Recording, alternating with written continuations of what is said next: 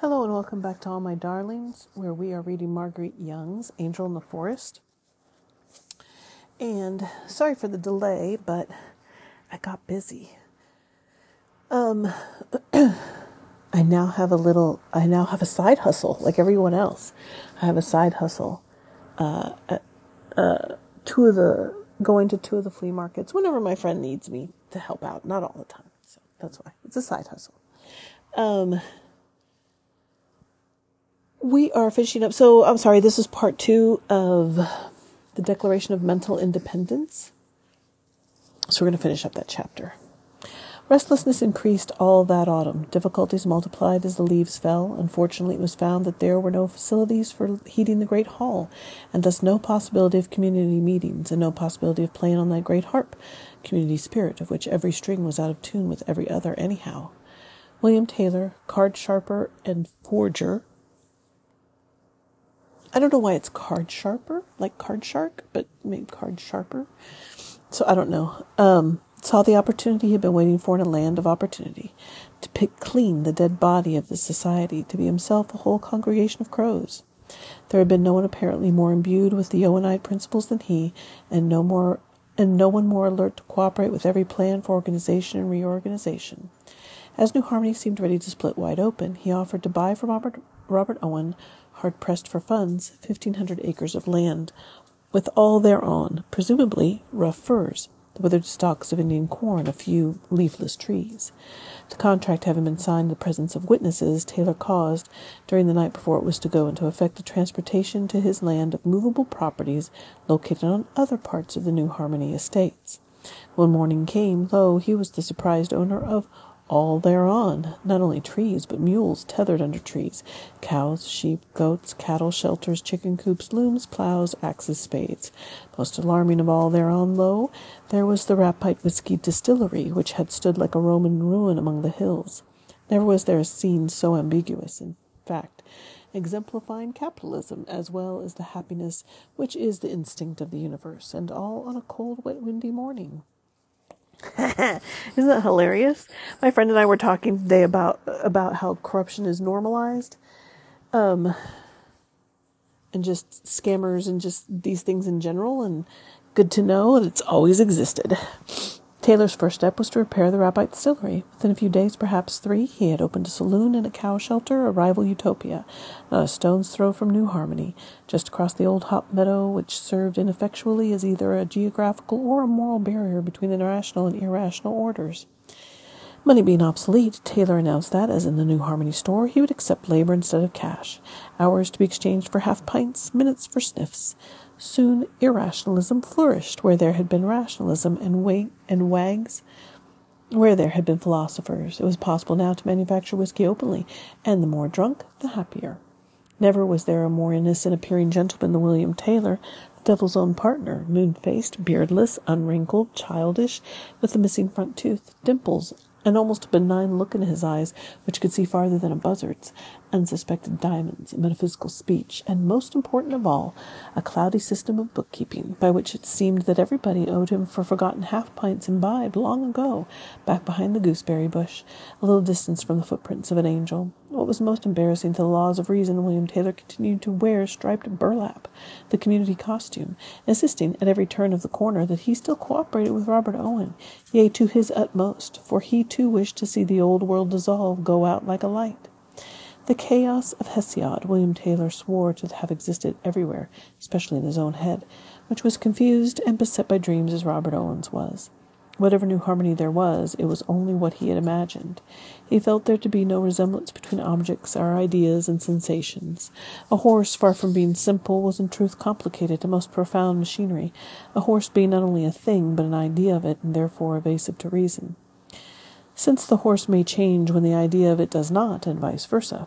The same was ever true of mankind, nay worse, mankind being a thing which had no properties whatever, since it might be both tall and short, fat and lean, light and dark, male and female.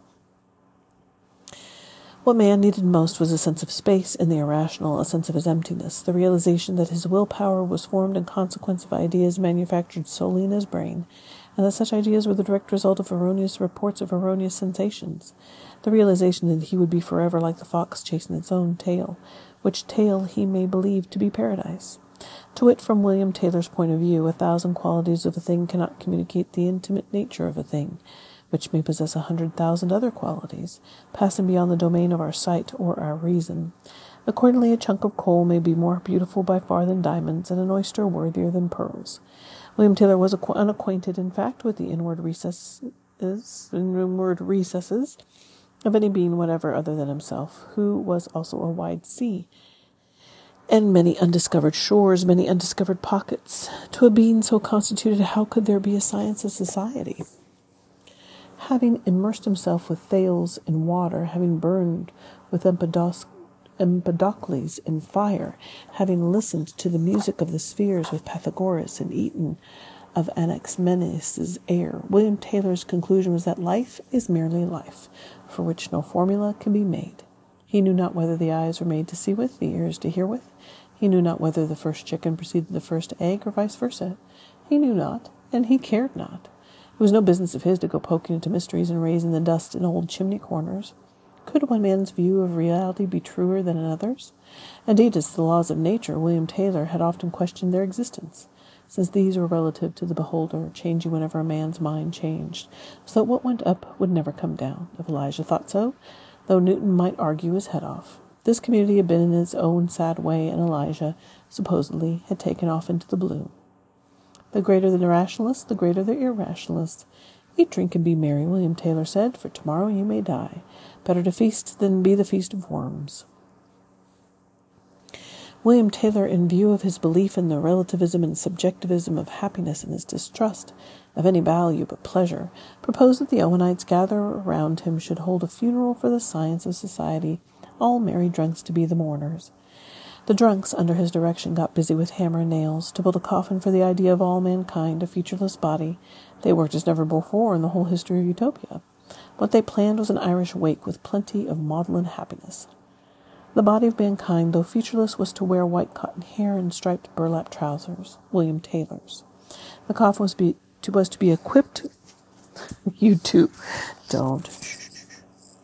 The coffin was to be equipped with the aforesaid body of mankind, an Indian cigar, a copy of the statistics as to mortality in the British Islands and immortality in America, a bundle of wild oats, and a cube of populace showing the ghostly top blown off. There were to be many ceremonies, such as befitted the entombment of so important a corpse, the science of society. The pallbearers, wearing lopsided wreaths and followed by a brigade carrying shovels, were to parade through the streets of New Harmony, the corpse to be set upright in its coffin under a high silk hat, visible to everybody. The funeral sermon, composed by a great wag, was to be a sentence from the words of Robert Owen, "Civilization, how the term has been misapplied." The body of mankind, while Mary Magdalene in a resurrected rapite bonnet beat on her breasts, was to be lowered into a grave in the midst of the hop field, and was to be marked by a small stone to show that here lies the sage of the ages dead at the age of 2. What happiness! As a reward for their labors, the mourners would then adjourn to further mourning, each provided with a half-pint into which to shed his tears. Alas, for the best of plans! Before the proposed funeral of the Science of Society could take place, a drunk broke into the Rapite fortress, where the coffin had been concealed, and stole it. Whatever became of the drunk or the coffin, neither was seen again. Enthusiasm even for the funeral of the Science of Society waned. The drunks had not the energy to build another coffin. William Taylor had not the generosity. They had had at least the fun of making plans, William Taylor said, if not realized in this lifetime, then in another. The funeral for the Science of Society was thus most whimsically delayed, though William Taylor, Paul Brown reported, had at least swept away the last cobweb of fairy dreams of a common stock and community. Hard autumn, hard winter. That winter the Wabash was like a road of iron, the wagon wheels emitting sparks as teamsters with their loads passed from one shore to another. Most people sat at home, hugging cold stoves, as Descartes did when he arrived at the conclusion that there was nothing in the world but himself and God. Every man was in a state of coma, imagining nothing but himself. Every man was like a mariner who sees the pole star continually changing its place, yet always where he is. There was no way to escape self. There was not even a revelation. To take a bath, it was necessary to break the ice in a wooden tub.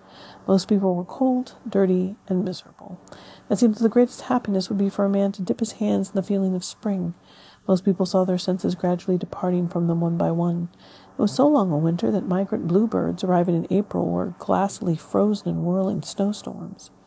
When spring came, finally, the very idea of New Harmony seemed to disappear, like the ice melting from ice-shrouded cherry and persimmon trees. The state of torpor was over. A large group departed to form a community near Cincinnati.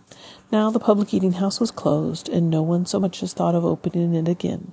Each must fend for himself. The failure of a united human family was acknowledged casually as something less important than a barrel of flour.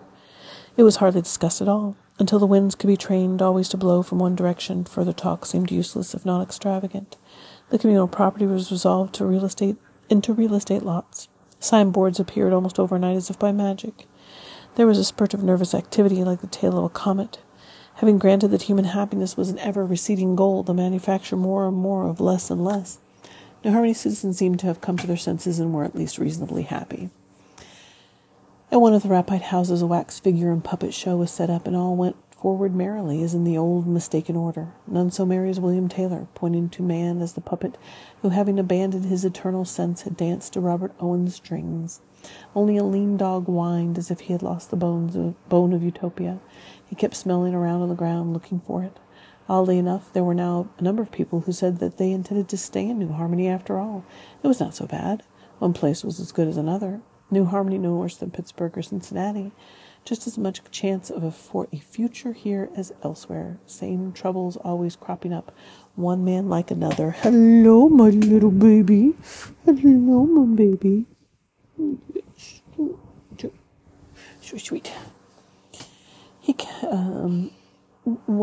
What can I do for you? Just as much chance for a future here as elsewhere. Some say, Death, like a thief in the night, might as well make the best of a bad bargain, might as well not cry over spilled milk, might as well put their shoulders to the wheels. Still a free country. Perhaps the New Harmony experiment had been a premature one, the Gazette admitted, like an Oreo lost in a snowstorm.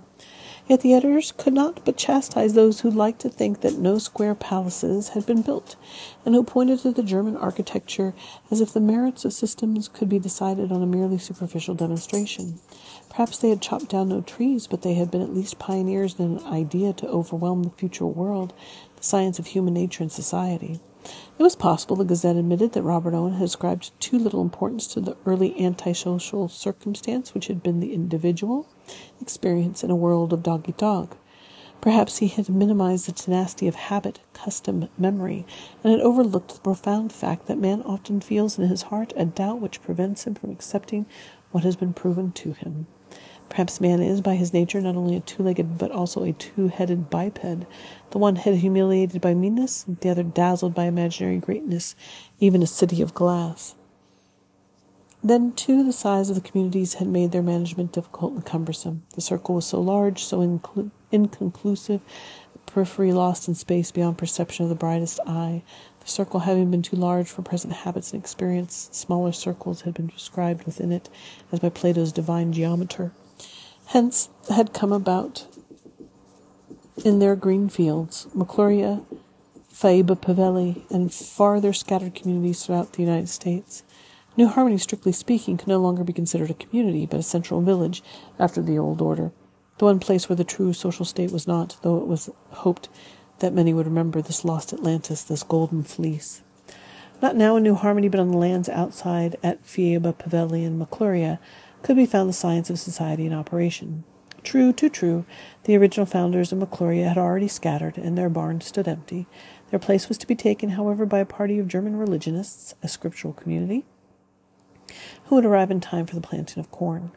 Little was known of these people other than that they were of an order similar to the Rapite and given up entirely to self-effacement. True, too true, Faiba Pavelli was already a field usurped by Jimson weed and orange trumpet flowers. What had been its exact location could be calculated by a fence and a clump of beech trees, though should these fail in time, there would always be a name indicative of latitude and longitude, and there would always be a name, Faiba Pavelli. All right, so I'm thinking my dog needs to go out. Yes, she's looking at me expectantly. Why?